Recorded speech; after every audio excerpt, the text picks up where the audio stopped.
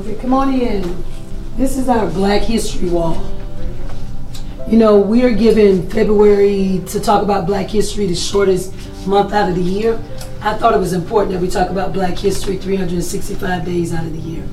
I think that our young people should know about the things that happen on the first row, but be more focused on what's going on right here with the Black Wall Street on the second row.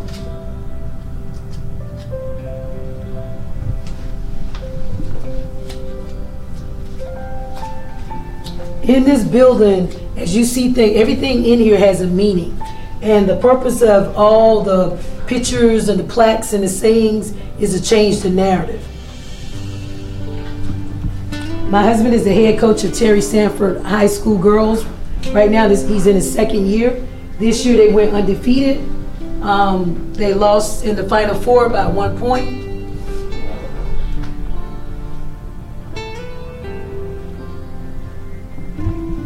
And this is his traveling girls basketball team and the accolades that they've won in the last 2 years.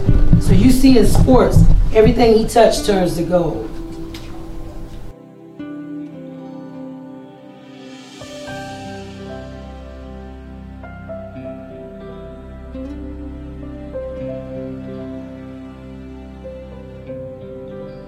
This wall is representative that this is what we were fighting for in the 60s.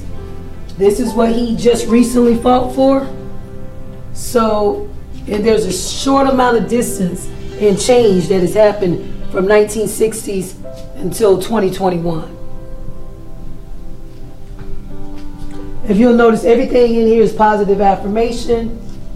Don't just wish for it, work for it. Your attitude determines your direction. And there comes a time when silence is betrayal. That's important.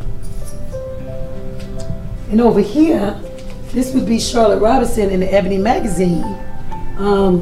This actually happened when I was in Desert Storm, Desert Shield, and they were doing a story on African American women in the Gulf War. I'm actually retired military. I was in the Army Nurses Corps. Had no idea that there was a black regiment of Army nurses. So that's what this picture is about.